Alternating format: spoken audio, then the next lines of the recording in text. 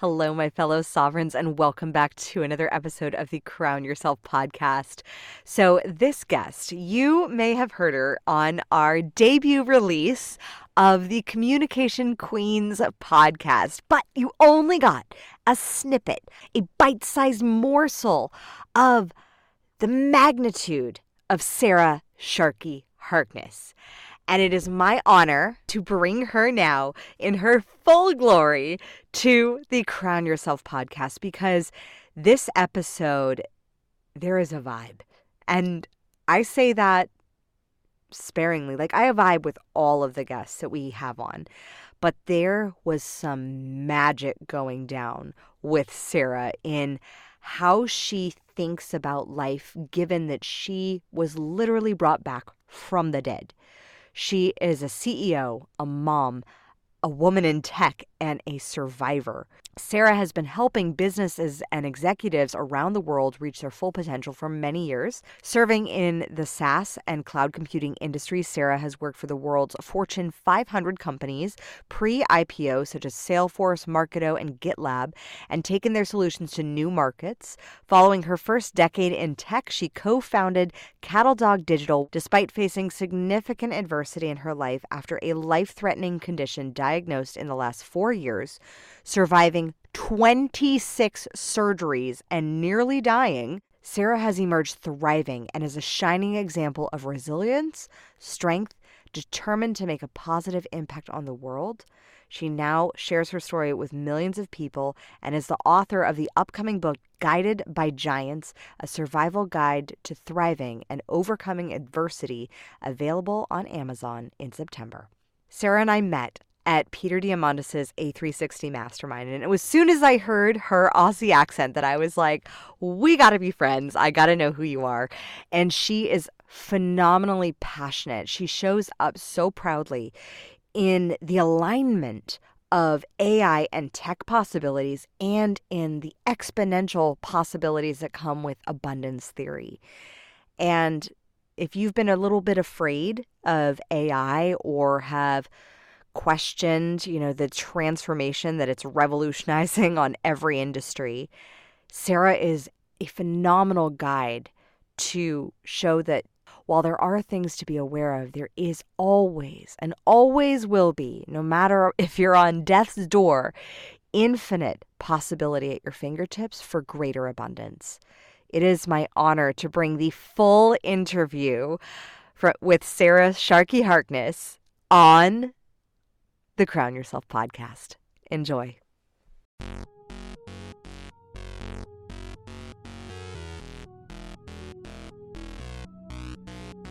Welcome to the Crown Yourself podcast, where together we build your empire and transform your subconscious stories about what's possible for your business, body, and life. I'm your host, Kimberly Spencer, founder of CrownYourself.com, and I'm a master mindset coach, best-selling author, TEDx speaker, known to my clients as a game changer.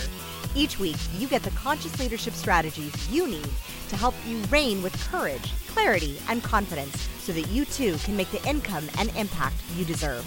Imagine this podcast as your royal invitation to step into your full potential and reign in your divine purpose. Your sovereignty starts here, and your reign is now. So you've been the CEO of a multi-million-dollar company, Cattle Dog Digital, and now you are creating your own personal brand.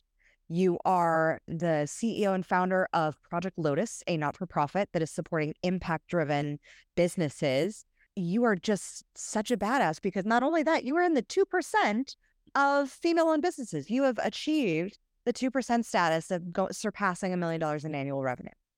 So as you're coming out from the shadows of this giant success of a business and establishing yourself anew, resurrecting yourself, what are you creating within yourself that you want to bring forward into your brand? One word: abundance. And as much of it as I can muster and wherever I can find it. And it's not very far if you just look. What does abundance mean to you? Love and compassion, kindness, and shedding light on everything and who you are, and stepping into that who you are-ness. It's probably not even a word, but stepping into that uh, is really what I'm hoping to help people do. So we've kind of established these two ways of working, one for businesses, but really one for the self, and in the coaching side. And that really is working with people who can find that spark within and bring it out. So what would you say is the difference between who you are and the brand that you're creating? If there is a really good question. And look, really, I think there isn't actually a difference. It is who I am. 100% is who I am.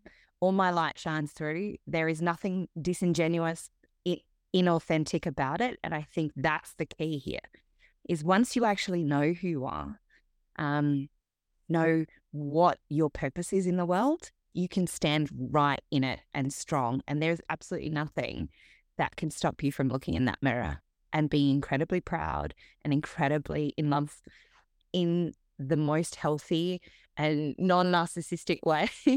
It's really about driving and sharing that love as much as you can with the world, because in order for you to serve others, you've got to first have served yourself, in the sense of fully loving and fully accepting and fully embracing everything and all that you are, warts and all.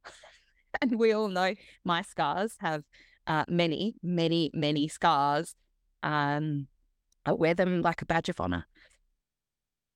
So how do you de-identify then from the results that your business and your work will create in the world, and not, or will they have an impact on your self-worth? Because business has its ups and downs sometimes, and things happen, life happens, Of course. And so if the business and the brand that you're building as your own personal brand is you, how do you de-identify from the results?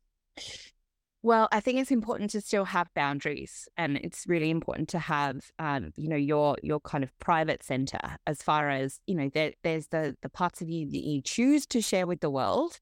But we all know that on social and out in the world, you're only getting snippets of the mirror. They're only getting snippets of you, but it's still you. It's just not the full thing. So there are obviously elements like my children and elements within my life that are private, but for the most part, it's ensuring that you've just set the right boundaries. And if you have those boundaries in place, and people can't cross them, and you're keeping yourself safe. But otherwise, it's for those that deserve and those that are worthy and those that really recognize it, then they're the ones that get access. So I've noticed in my preparation for our time together that the podcast interviews that you've done in the past, like, you have built an incredibly successful business in RevOps. I mean, you did with Cattle Dog Digital. You mentioned that with JB Hi-Fi, who I know from Australia, living there. I think that's why I got our Apple TV. We lived over there. Aww. But you took them from 300 million to 900 million in revenue. Yeah, with the team, for sure. Yeah, with the team of what you did. So, I mean, Yeah. You've had some incredible success stories, and have done that all while being a mother of 3 children. Not just one, 3. 3, and all very close together. There's less than 2 years with each of them apart. And obviously battling a very hard fought battle with autonomic dysrefelxia. So yeah, in many ways I have leaned into the knowledge and understanding that is really a miracle. And I'm so incredibly grateful for so many people, that all my giants that kind of supported me throughout all the whole process. But that success was never driven by me alone. It's always done with the team, and the team in servant leadership is what I always aspire to be. You asked me a little bit earlier, a question, and one of the really most important things I think is I live from love language of acts of service. So as a servant leader for my team, it was really about helping encourage them along with working with the exec. So I can't take credit for the JB Hi-Fi success. Really, it was Brett McGuinness and Linda Godfrey who drove the heck out of that internally, and they leveraged Catadog. So it was RevOps in motion. It was actually this whole abundance theory in action. And one of the things that I've really noticed about abundance is that this theory has not been disproven to me yet. We haven't tested it in a lab yet, but I'm really hoping to do so. And it seems to have only an abundant outcome when it works. So looking at your story, though, what are the boundaries that you put around your children in order to protect them with the story? And I know you're going through some massive personal transitions right now. So what are those protective boundaries that you leverage? Because I mean, for me, I speak as a mom that, had two littles as well.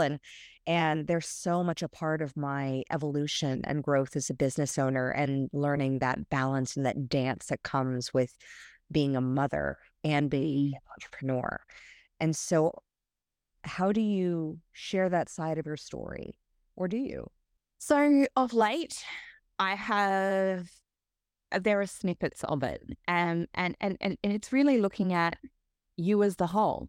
So there's you as the mother, there's you as the business owner and entrepreneur and absolute badass goddess queen, and then there's you as the lover. There's so many sides to us as women that I think that we don't necessarily even give ourselves credit for, the fact that we chameleon ourselves so much all the time in order to be of service to everyone around us. I think that women in particular have this incredible innate skill, and I think men also have this skill, but it is just the ability to hold space like no one I've ever seen. Women in particular have this just innate ability to create space and be whatever is required at that particular junction of time.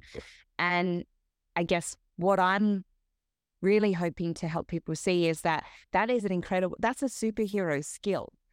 And as a mother, that's an even more superhero skill. And I was actually talking to someone yesterday, funnily enough, and we were talking about how as women, as mothers, the DNA of our children stays with us for life. For life. So if you've got boys, you've got this DNA in you, which is, if you can wrap your head around that, that's incredible. So I was thinking about how that we also carry that responsibility for these guys and who they become. And all of a sudden, my whole transformation as a mother just expanded completely into, I need to not only model what it is to be a woman for my boys and a mother for them, I also now need to show them what is love and what is worthy of love for them, and how they can then lean into that as men in the future. They need to be able to see that and have that modeled for them. And so there's so much that we've got to do to chameleon ourselves. But what I'm doing at the moment and the boundaries I'm putting in place are, my kids are everything to me.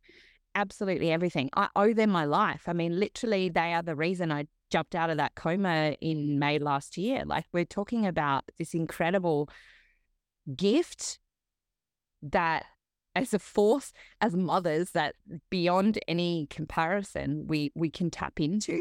And that force is the choice that I made to not leave them behind. I couldn't leave them. They weren't going to be in this life without me.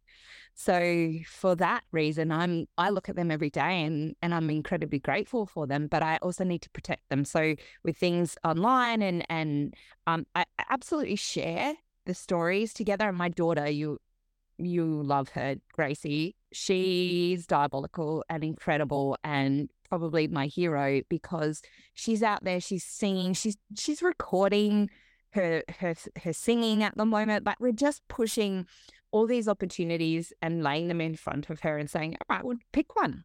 And whatever you like, I'll invest in, and we'll go and you can go and do that, and singing and dancing and acting. And she seems to be particularly set up for that, and she is loving that. So I definitely want to share that with the world, because that to me, that's abundance, right? Any time I can show anybody that this is what we're creating by just pure love, and it is unconditional with your kids. I think that is a good example to set. So I'm okay to do that, but I'm not going to expose them. I'm definitely have a little bit more of a savvy mindset now, and have, gone back and curated and deleted quite a few things from online that I didn't necessarily. I don't want. Their safety is paramount, right? So other than that, I think it's an incredibly beautiful thing to share your kids with the world, and as long as they give you permission, which my daughter does. She's like, "Yeah, can we do my YouTube channel?" That's amazing. That's amazing. Oh my gosh, what have I created? Oh, me and my 6-year-old Declan, who you met, Yes, he's like, take a picture, and like exactly. and then Show me. I was like, do I need to make him a YouTube channel now? Like, because he's like, I know. Guys, we're here. Yes, the hi guys. Gracie does it now, and she's not even got anyone filming. Hi guys, I'm just sitting here playing chess with my brother. It's gorgeous, and I actually think that this is a good point, right? They're growing up in a time where technology is everywhere, and technology is so paramount and such an integral part of our lives. And you know me, the nerdiest nerd there ever was, and I'm very excited to be bringing to life and showing them how to augment themselves with technology. I've just been such a huge advocate of this for such a long time. The collaboration that we can have with the tech that's coming out and the tech that exists today. I'm actually so excited about their future. One of the things that made me join Abundance 360 was I was hoping that I could create a metaverse Sharky for them as a legacy, because at that time I was not necessarily sure what the future was going to hold. And to know that technology now exists, but now also to know that I can leverage that technology in a different way, that it's not about creating a legacy anymore. It's about creating like a multiverse capability, or almost doubling the abundance we can create for the world. That's pretty cool. And the kids get to grow up in that world. So I'm pretty excited about it. Your journey of being in hospital during the pandemic, like alone and missing your children and not being present, what did solitude teach you? I got really good at it. And in fact, probably too good for a bit, where solitude was my preference as opposed to connection, because I was so used to it. And it taught me there was nowhere else to go but inward. And trust me, there are points in a journey like that, and we're talking almost 3 years. If you calculate all of the actual time and the amount of surgeries in that time, and I won't get into the nuts and bolts so everyone will get depressed, but it was like walking through hellfire. The things you confront within yourself when you don't have the ability to help yourself out of it. You just have to sit in it, and you're forced to. And all of us get like that, right? We all have some suffering in our lives. There's no one that should be drawing any comparisons, because I still am yet to meet anyone in the world that has gone through anywhere near, unfortunately, the hellfire that I have seen. And there's a lot of people that have suffered a lot. But 26 surgeries and dying, you can't. I don't know how I'm still here, other than through faith and God. It is literally a miracle. So facing all of that alone, you come to a realization that you're not actually ever alone. And that is what I found in solitude. And I really found that I wasn't ever alone, that I had abundance all around me. And anytime I could tap into that, and it wasn't a disassociation or a disillusion, or, it was this is the only way I'm going to pull myself out of it. And I remember in October of 22 in my final surgery, and God willing, that is the last surgery I ever have, except for maybe to remove one or two bits of machinery that are still in my body. Seriously, I'm like, I don't need that anymore. I went looking for my people, right? And I sat there and said, there must be more than this. Come on. I said it out loud.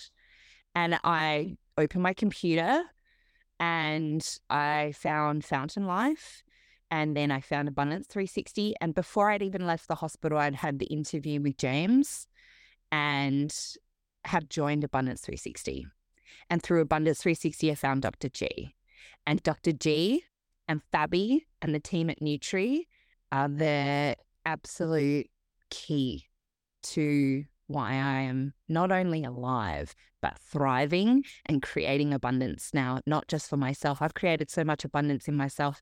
I've healed from every wound I've ever had, whether it's psychological or it is literally a miracle. I have no bad feelings about the past. I carry none of it with me. And that woman that sat in that hospital less than a year ago, she's me, but she's a different me. Mm-hmm. And in many ways, I let her rest. Yeah. It's like a death and a resurrection. When my father passed in 2021, I felt the several parts of me that were still lingering and holding on were gone. And there was a freedom in that, in being able to create anew, and also fucking scary sometimes.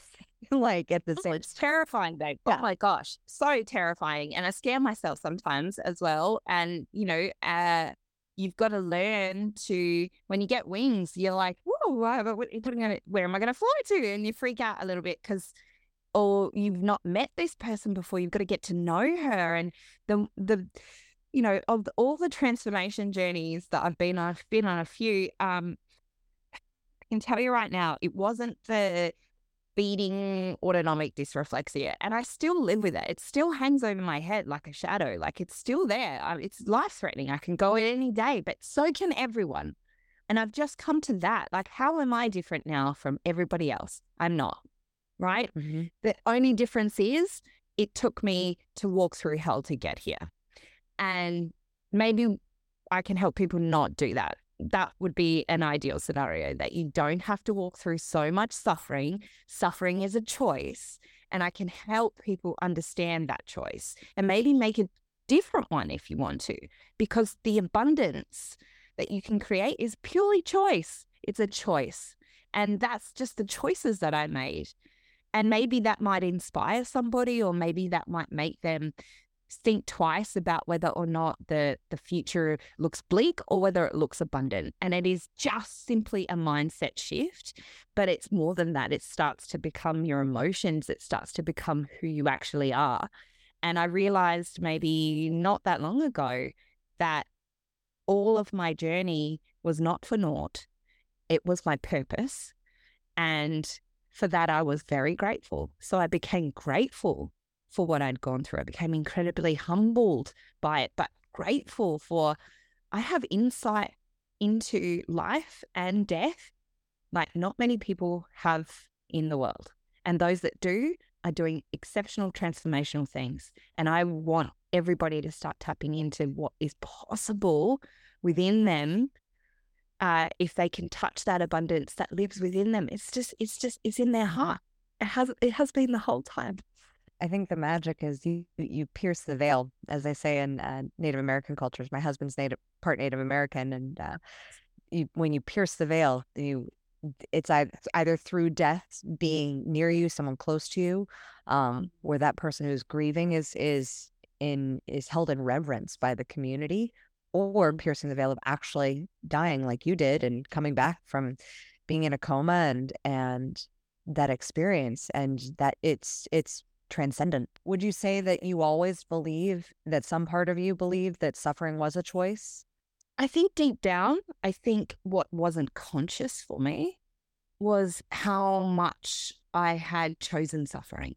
So there's a different more about that. What type of suffering were you tolerating?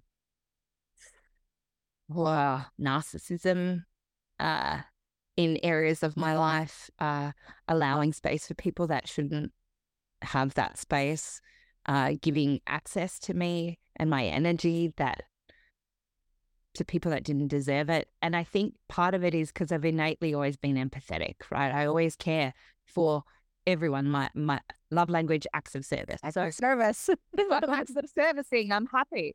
But if I'm acts of servicing to people that the energy is not coming back or that energy is not flowing, then it's wasted. And I probably didn't totally understand that. And so consciously or subconsciously, I was allowing people who were damaging to that Sarah. And so she suffered a lot. And I speak of her as a separate person because I still find it hard even now to really relate to her. You know, we talk to a resurrection or a death, absolutely on days like some of those surgeries or, you know, when you hit the absolute bottom, it is like a death in you. But there's always been this moment in those really, and I'm going to get really, really, really honest here about life, right? There has never, not once, in any moment of so much suffering, and we know the suffering that I have endured, but it has been worse. There's been other moments where other people have inflicted wounds on me and even known my story.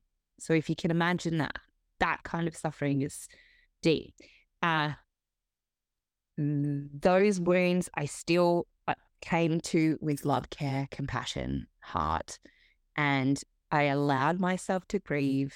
I allowed myself space to be sad, but I never chose ever to give up.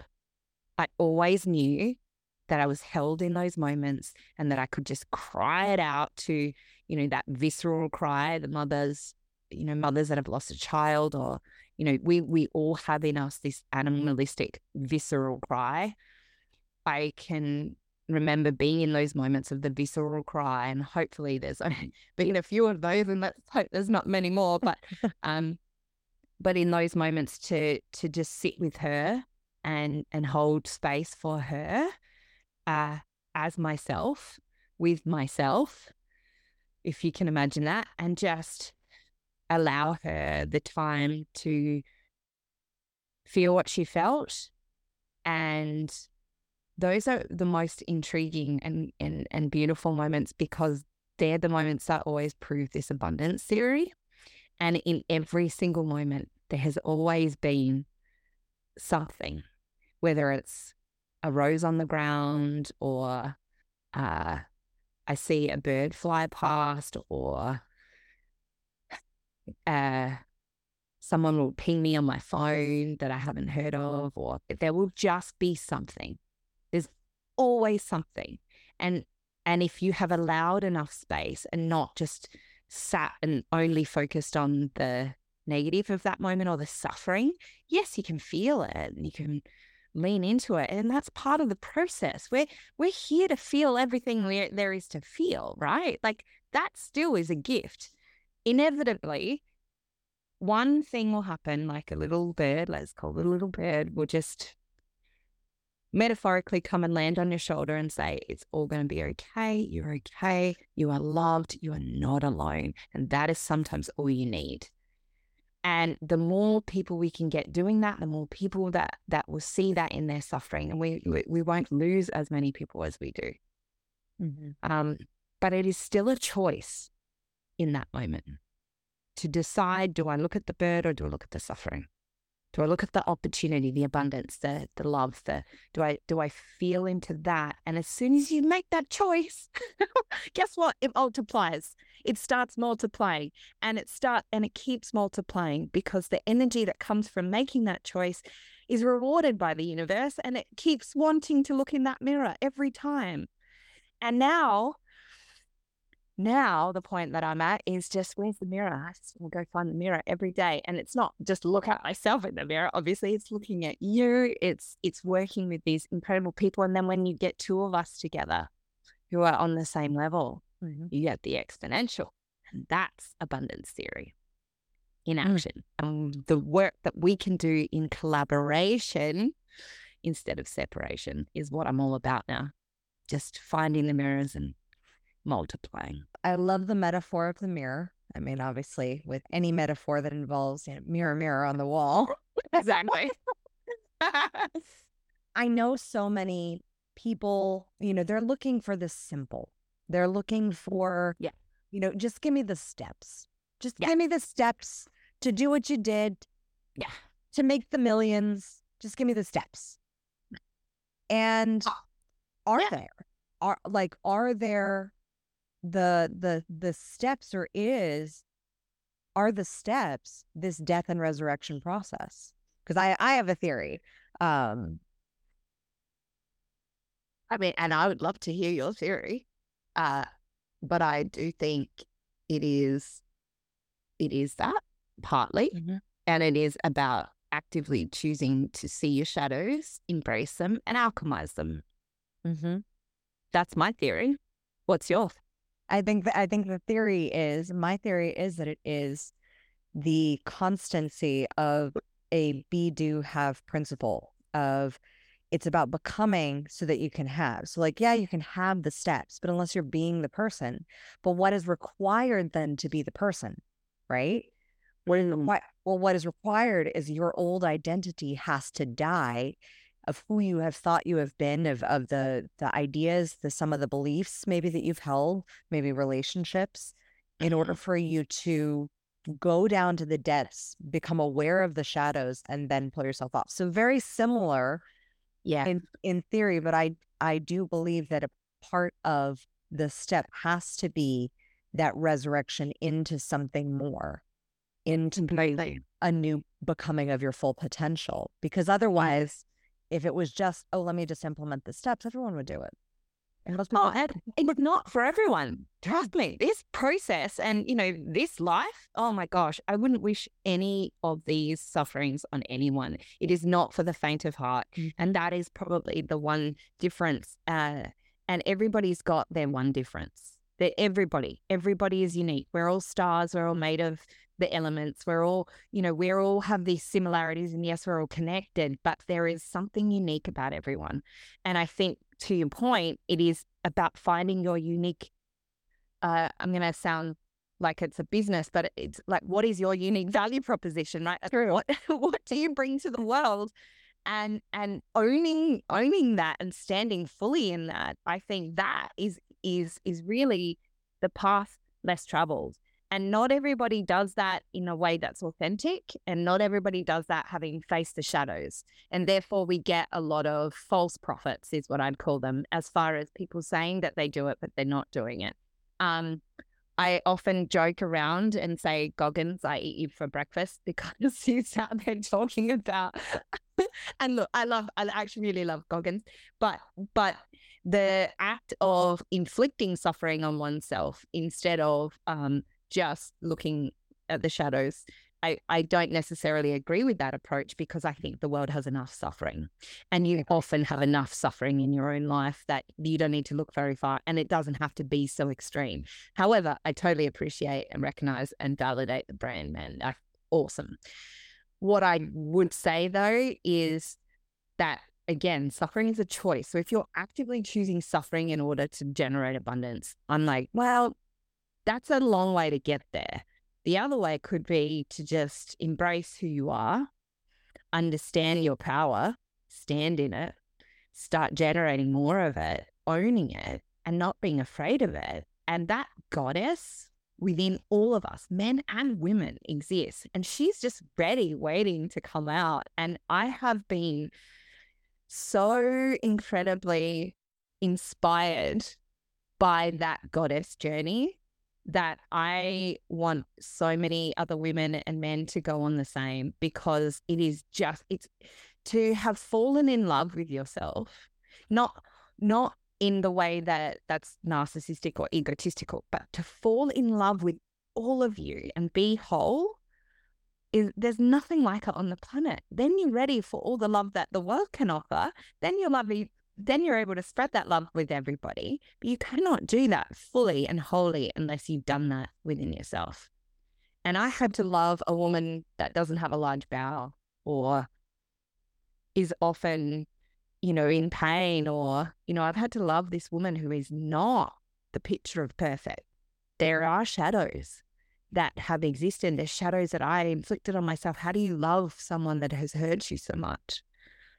But to do that, that's powerful.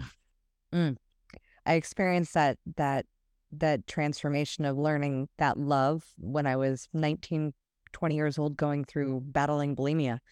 And in the recovery process of just being able to see myself as myself and see the journey of who I was becoming, who was healed and transformed. And I ended up, completely recovering with no psychological or medical interference. I haven't looked back since I was in over 13 years now. And just, I see that woman and I look back just like you do. And I don't recognize, I just really want to give her a hug.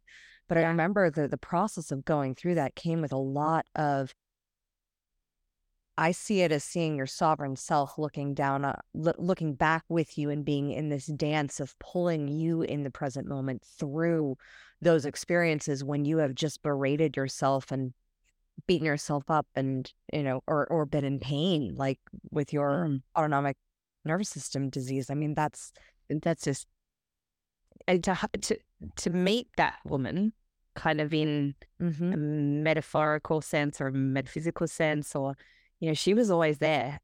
And that's what I mean. You're never alone. That self was actually always there. And maybe that is the self that carried me each time. And maybe that me is the me connected to the larger universal forces and God. But I pray I would spend time with that future self.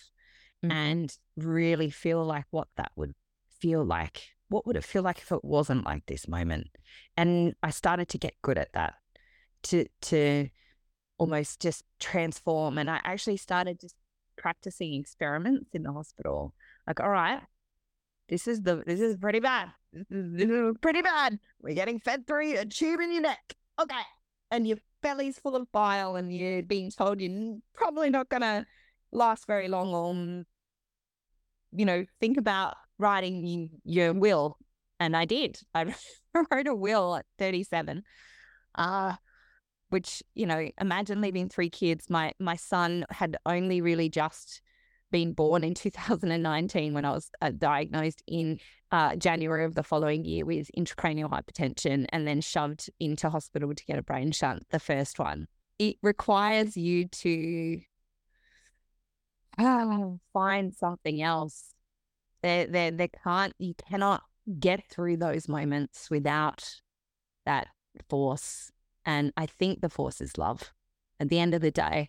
And I think I've just been on a journey to becoming and being, and all I want in my life is love. And that's really as simple as it gets. I just am going towards that, and there isn't much space for anything other than that anymore. Love kind of crowds out any of the extra. Anything. Yeah. It really does. Looking at the transformation of the identity shift, just to play devil's advocate in the terms of branding, right? Yes. Like, to say that suffering is a choice is an incredibly polarizing topic to be able to really declare out loud, so much so that many people might want to punch you in the face. Probably. And that's not downplaying their suffering at all. In fact, bring it on. And in fact, I welcome I welcome this. This is great. This is how we learn. And look, forgive my forthrightness about that, but I am qualified to make that statement because in those moments of pain And it might be physical, emotional, psychological. We all have dimensions of us. And at any point, those dimensions can be attacked from outside, inside. It's a constant necessity to alchemize this. We get anxiety, we get depression, we have so many facets. And I often speak with people in my coaching business about, in the abundance coaching business, about this, because my frustration sometimes internally, quietly, is I can see you choosing suffering and I don't want you to, because I know what's possible when you don't. But the care and compassion is actually, if we look at it and break this down into an equation, in order to transpose or alchemize that suffering, if we simply just gave ourselves the internal love, care, and compassion that we needed to get through that moment of suffering, we allow space for the suffering. And the suffering isn't the problem itself. It's how we choose to deal with the suffering. It's how we choose to alchemize the suffering. And that's what I mean. In the hospital, I was starting to go, okay, let's experiment with this particular situation that fed through the neck, or there was literally one time there was blood on the walls. And I was like, I took a photo of that one day. I was like, yeah, this is a moment that's like, I don't want to repeat. This is in your face. This is like a murder. This is a murder scene. This is horrendous. So, okay, all right. Bad as it gets. And every moment you feel like that, right? Every moment, no matter how small the suffering is, like one of my kids gets mad. I'm like, oh, is this as bad as it gets? And we know we've got data points otherwise. But in the moment, it was, okay, if this is as bad as it gets, what does the moment need from me? Take a breath. How can I just give myself love, care, and compassion in this moment? And it was something that I just started to do. How can I turn this moment not into this moment anymore, so that it didn't feel so bad anymore? It just was a way to not feel so bad in the moment. So in those that are coming saying, okay, well, suffering is a choice. Yep. Life is a choice. Love is a choice. Everything's a choice. Every single day you are making an active choice. It just depends on how conscious you are of that choice. So how conscious do you want to be of that moment and this moment? How conscious, how alive do you want to be right now in the moment? And go be that, because right now you have an opportunity. This is a gift. Suffering can be a gift. And for me, I saw my suffering as an opportunity. I just went, okay, wow. Bring it on.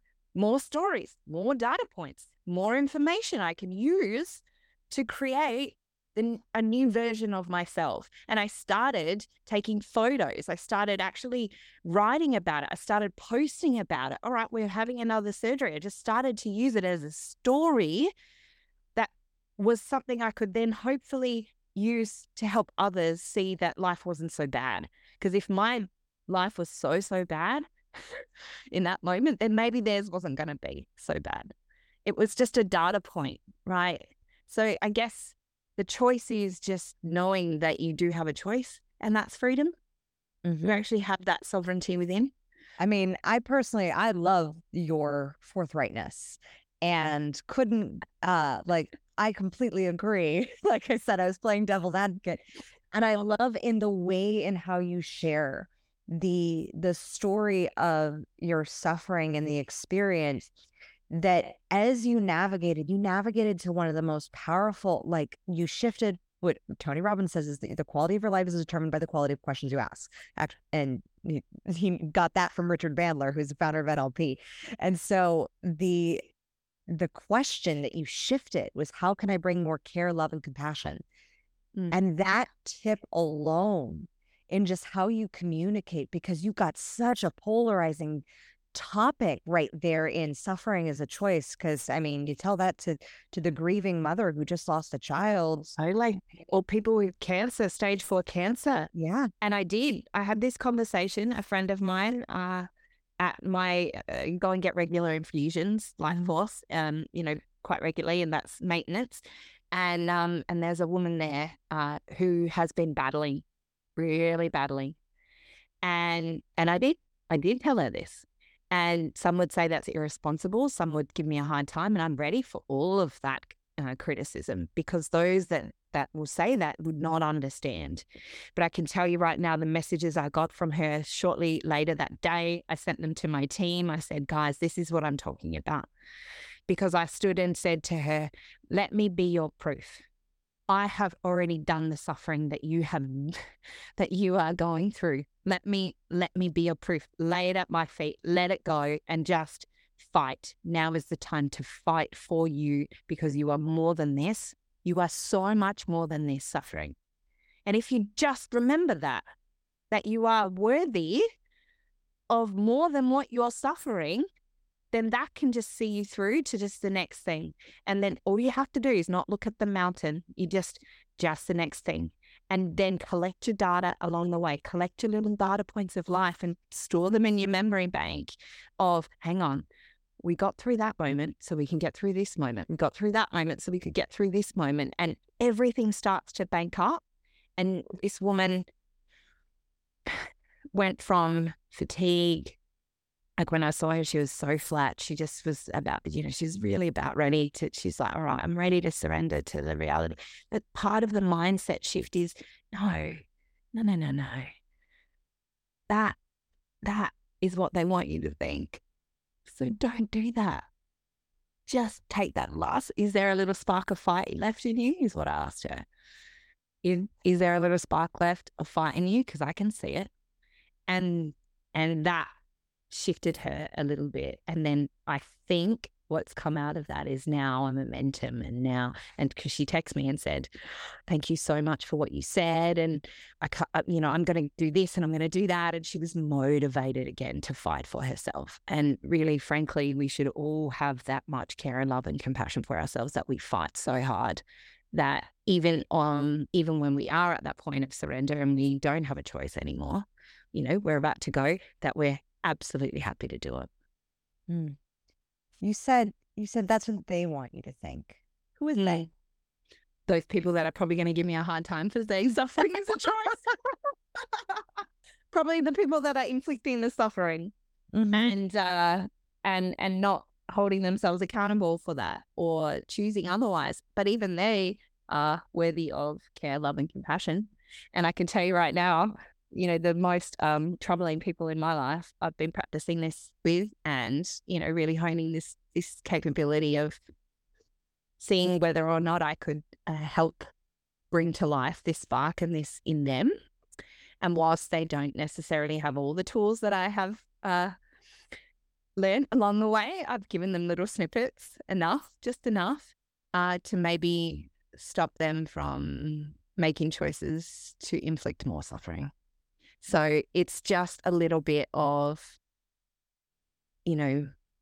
love, care, and compassion. And again, that is it. That is really, it seems so simple, but it actually just is. It is that simple. What do you think causes suffering? Is it the fact that, do you think that the belief that suffering is not a choice causes greater suffering? Totally.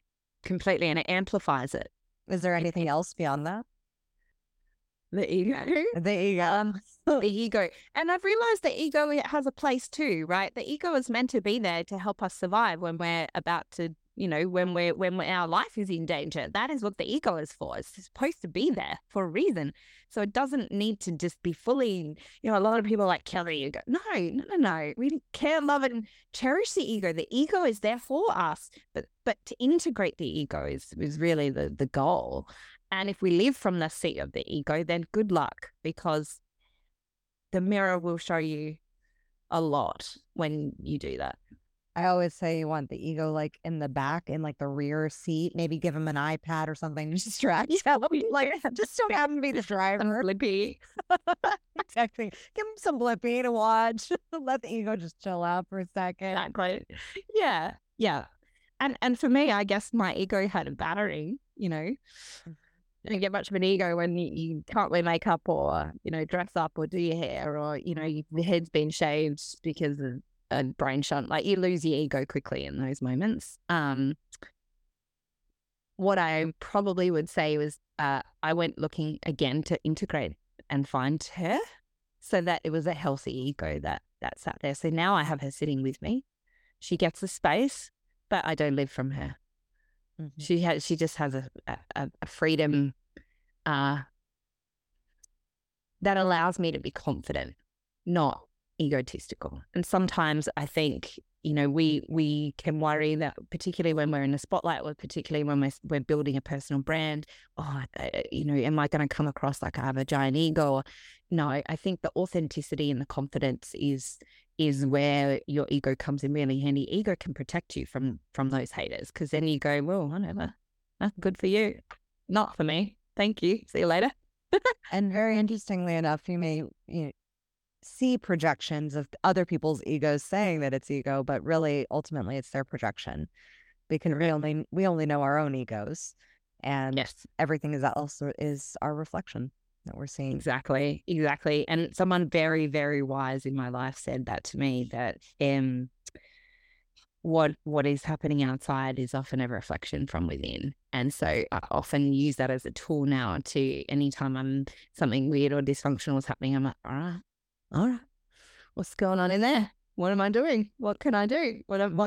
And taking that responsibility, it's one thing to stand in that sovereignty, but taking the accountability of that sovereignty and the responsibility you now have to use the knowledge that you gained, or the wisdom that you've been gifted.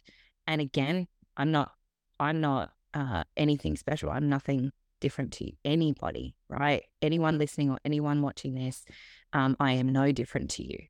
It might seem like an exceptionally crazy story, and how can you be, even just standing? Trust me, I ask the same question every day. But the reality is that the only difference is I've chosen this. I've chosen to learn, to use this to find more. And I am hungry. I just want to stay hungry to learning and being as much as I can of service to this world. And you cannot have all of these things happen to you and not be of service to the world. So maybe use your suffering for something. If you can use your suffering for something, then you've turned it into alchemy. Then you're turning things into gold, right? Yeah. And the beautiful thing is, like, I always say that which is conscious manifests happily, that which is unconscious manifests unhappily. And when you can look at it, it's not necessarily a one-to-one projection. Like, you're like, oh, that person has there's jealousy projection because of somebody's, business, but really you're feeling jealousy because of your partner. Like, it's not normally a one-to-one projection. So sometimes when you are able to look in, it's not the form that you think the projection is in, but it's in being able to say, well, what are the common themes of this projection of the negativity, of the unconscious manifestation of that which I don't want, or the results that I don't want. And then looking at where else am I doing something similar? How am I creating something? So if it's like a breach of integrity in business, maybe there's something that it's either a boundary issue or an integrity issue that you're experiencing, whether it's personal integrity, maybe you're not keeping your own commitments or something like that to yourself. Yes. But just being able to see that, because it's not a one-to-one relationship, it's not necessarily that thing that you are seeing projected outside of you that you feel is creating suffering, is actually the thing inside that may be creating suffering. It could be some other form. Like, like it's new, not new level, new devils. It's new level, same damn devil, different form. Totally. And sometimes it's just somebody who's a bit of an ass. Oh, am I being an ass? Yes, probably a little bit, or maybe they're just an ass, and that's fine. And you move on. But you're right. Like, I'm quite fascinated by how much we don't realize is within our control, or at least within our consciousness, and what we can use and do when we open our eyes and our hearts and our minds to them, because that's where we really then see power. And I've always loved your saying about crown yourself, and I never really totally understood it until recently, where I was like, oh, this is what you mean, where it's allowing the permission and giving yourself the freedom. And what a gift. And out of freedom comes great responsibility. And like Freud said, not a lot of people want the responsibility, so they're willing to sacrifice their freedom. And I feel like there's an element of when you, because experienced recently, like the surrender part of that, where when you get the responsibility, you then need to learn to surrender, that it no longer becomes your story as much as it is everybody's story. And if you can surrender to that too, eventually it allows for so much greater possibility, because your story then gets alchemized in the way that it needs to be fed and provided to the world. And I'm really grateful that I've found a group of people and my community and you and our people to really help invest in me to be able to see that, the potential of that, and lean into it. And I'm so grateful. I'm so grateful, because it's, well, it would be wasted otherwise. It'd be just sitting there wasted, just suffering for suffering's sake. No. Let's share that and provide a way for people to turn theirs outward into something beautiful.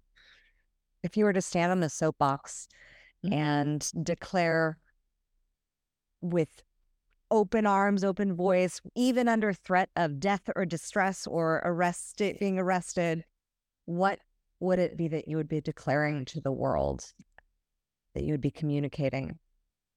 Abundance is created through conscious curation of connection, your energy, the frequency of that connection, and making the choice.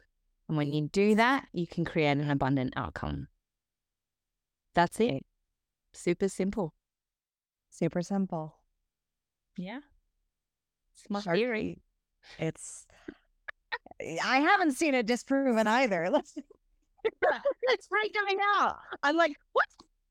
It was gifted to me, I swear. And to be honest, it was collaboration with, it was just all these forces. This is RevOps in action too, by the way, but it was, it was all these forces all at once. And sitting in that quantum computing session, you were in with me, and I sat right at the front with Dr. G, and I just downloaded it like, oh, we're in the quantum network. Oh my God. And it just went, and I said, right, I need a way to explain this to my neurodivergent husband who does not understand this at a feeling level. How am I going to explain feeling to him? And my neurodivergent son, who probably needed my help with this. And from this theory, I have since developed so many other things that help me to communicate love with my son, to the point where I'll leave you with this last little example, right? Because it's beautiful and it's cute and it's sweet. I was trying to help Rivs, who can't look you in the eye. He really struggles with that because of what how his brain is wired. And so he can't emote well. He would look off in, different directions and struggle. And I said to him, Rivs, I know you've got a kind heart. Do you know it's a really kind thing to look at people in the eye when you're talking to them? It shows them that you care about them. And I did that, and I was like, do you want to practice?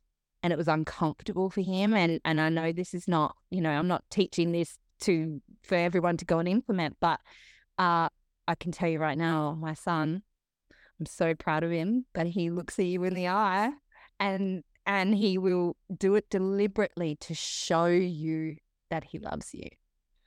And I'm like, that, if nothing more, that theory, it was helped me create that for him, and that will help him in his life so much, and that is everything. That's everything. Sarah, I just love your heart. I love your humility. I love the extraordinary abundance that is your presence, and it has been such an honor to have you on the podcast and to have you here. Where, of course. Oh, I love you. I love you right back. Where can we find you? How can we continue to share and spread the love of the amazing? Absolutely. So we've got abundancesharky.com. That's where you can find me. I'm Mama Sharky on Instagram, Sharky CEO on LinkedIn and Twitter. And you can also find me, if you are wanting to create abundance in your business, at projectlotus.info. As always, your sovereignty starts here and your reign is now. Thank you so much for tuning in today. If what you heard resonated with you, be sure to subscribe and start creating a bigger impact now by sharing this with a friend. Just by doing that one simple act of kindness, you are creating a royal ripple to support more people in their sovereignty. And if you're not already following on social media, connect with me everywhere at crownyourself.now for more inspiration. I am so excited to connect with you in the next episode. And in the meantime, go out there and create a body, business, and life that rules. Because today, you crown yourself.